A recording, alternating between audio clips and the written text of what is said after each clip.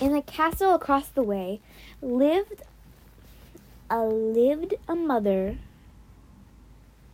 and daughter duo, very different from Maleficent and Mal. Unlike the shabby Victorian confines of the Bargain Castle, this one was a full shoot and dust, with broken chandeliers and spiderwebs in the corners. It wasn't so much as a castle as a cave, yet another prison within the prison of the island. And for 10 years, this mother and daughter had only each other for company. Banishment to the far side of the island had made the evil queen a little odd, and Evie couldn't help but notice how her mother insisted on making her declarations just like some legendary magic mirror. Magic mirror in my hand, who's the fairest on this island? Evil Queen asked as Evie was getting ready for the morning. Mom, you're not holding anything in your hand. And anyway, is that really the first thing on your mind? Not breakfast? Asked Evie, who was starving. She pursued the day's offerings. Hard croissants and watery coffee from the basket the vultures left on her doorstep every day. Your daughter has grace, but to take better care of her face to be the fairest, her mother declared in somber tones that she called her magic mirror voice. Fairest, prettiest, most beautiful. The thickest hair, the fullest lips, the smallest nose. It was all her mother cared about. Evil Queen blamed all her troubles on not being more beautiful than Snow White. And it seemed no matter how well Evie did her hair or put on her makeup, she would never be beautiful enough for her mother. It made Evie sick to her beautiful stomach sometimes. Like mother, like daughter, or so she'd always been told. The poison apple never fell far from the tree. And Evie suspected there might be more to this life than being beautiful. That wasn't something she could ever say to her mother. The woman had a one-track mind. You didn't put enough blush. How will you ever win a handsome prince looking like that? Her mother scolded, pinching her cheeks.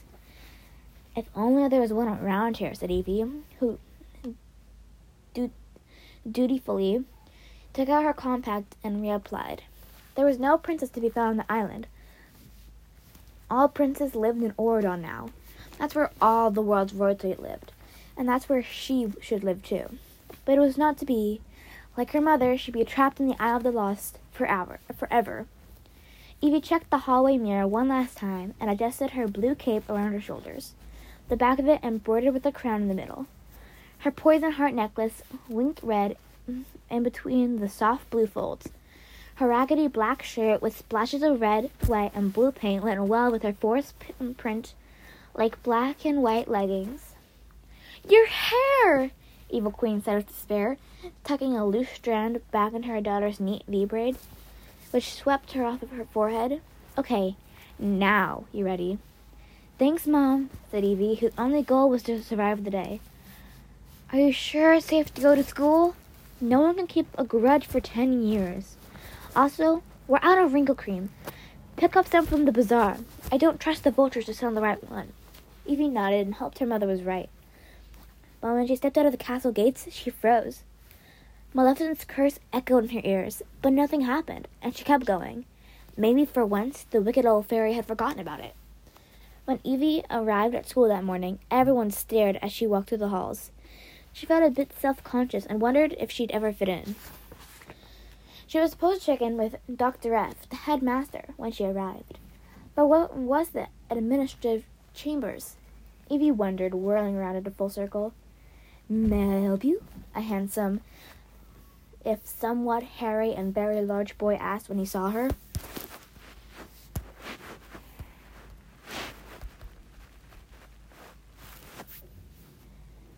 Oh, I'm looking for the headmaster.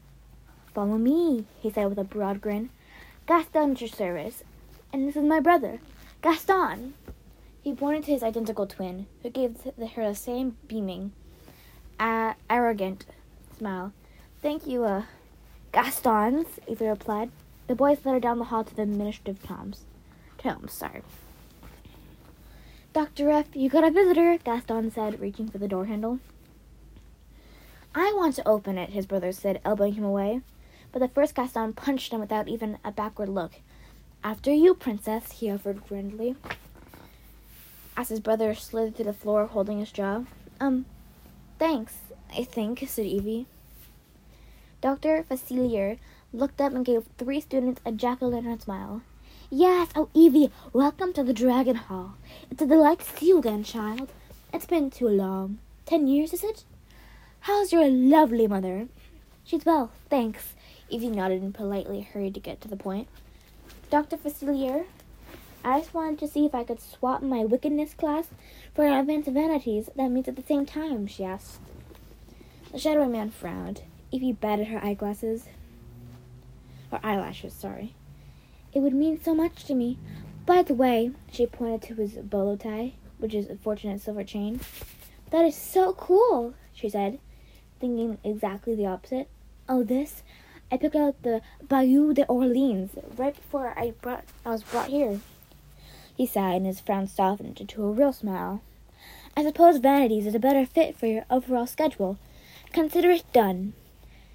Good. I'm in that class, the Gastons chorused. On Tuesdays, it's right after lunch. Lunch? Evie slapped her forehead. What's wrong? I forgot to bring mine. And all the excitement and anxiety about finally leaving the castle, she left her basket at home.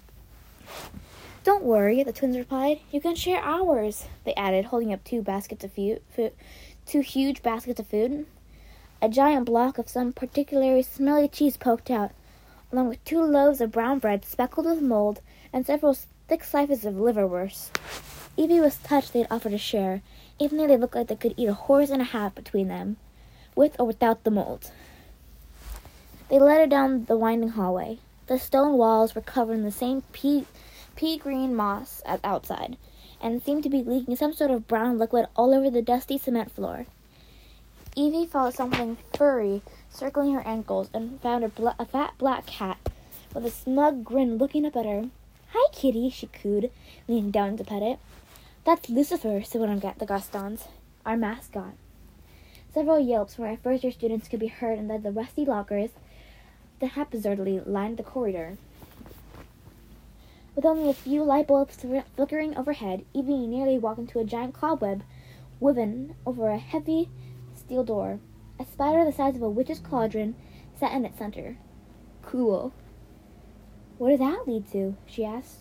Oh, that's the door to the Athenaeum of Evil, the other Gaston said. Come again? The library of forbidden secrets, he explained. Nobody's allowed to go down there, and only Dr. F has the key. What kind of secrets? Asked Evie, intrigued. Forbidden ones, I guess, Gaston shrugged. Who cares? It's a library. It sounds pretty boring to me. Finally, they arrived at the classroom's arched wooden door. Evie stepped inside and made her way to the nearest open desk, smiling at one of those who came to gather curiously around her. Everyone was looking at her with such awe and admiration. She seemed to be making waves. The desk she'd chosen had a remarkably large cauldron and a great view of the professor's lectern. She took a seat, and there was a gasp in the crowd. Wow, these kids sure were easy to please. Evie was feeling pretty good about her first day until she heard the sound of her throat clearing. When she looked up, there was a pretty purple-haired girl standing in front of her cauldron, staring at her with unmistakable venom. Her mother's mirror would have had a few choice words about this one, that's for sure. Evie felt a cold dread as the memory of a certain infamous party came flooding back. Maybe she played dumb and flattered her. The girl wouldn't remember what happened 10 years ago. It was worth a shot. I'm Evie. What's your name? Evie asked innocently, although she knew exactly who was standing in front of her. And by the way, that jacket is amazing. It looks great on you. I love all the patchwork leathers on it. Girl, that's her cauldron. You should bounce, a student Evie would find out later was named Isolde, whispered loudly. Oh, this is yours? Evie asked the purple-haired girl.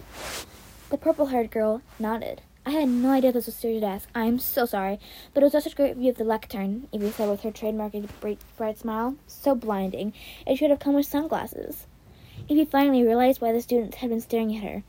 They'd been watching a train wreck about to happen. Yes, it does, the purple-haired girl replied, her voice soft and mincing. And if you don't move your blue-haired caboose out of it, you'll get some kind of view, all right, she snarled, brusquely brushing past Evie and noisily plunking her backpack down into the middle of the cauldron. Evie got the message, grabbed her things, and found an empty cauldron at the back of the classroom, behind a column where she couldn't see the blackboard. Is that who I think it is? She asked the small boy seated next to her, whose hair was black at the roots but white at the tips. Everything he wore was black and white, with a splash of red, a fur-collared jacket with one black and one white side, and red leather sleeves, a black button-down shirt with streaks of white, and long shorts with one white and one black and white leg. It was a pretty cool look for a bloody skunk. If you mean Mal, you're right, and I would stay out of her way if I were you, he said. Mal? Evie breathed, her voice trembling nervously. Yeah, her mom's the big bad around here. You know. He made horn signs with his fingers, with his hands on either side of his head. You know, you didn't need to live in the Isle for long to know exactly whom he was talking about. Nobody dared to speak her name, not unless absolutely necessary. Evie gulped. Her first day, and she'd already made the worst enemy in school. It was Maleficent, who had banished Evie and her mother 10 years ago and caused Evie to grow up alone in a faraway castle. Her own mother might be called the Evil Queen, but everyone in the Isle of the Lost knew that Maleficent wore the crown in these parts. From the looks of it, her daughter did the same in the dungeons of Dragonhall. Magic mirror on the wall. Who's the stupidest of them all?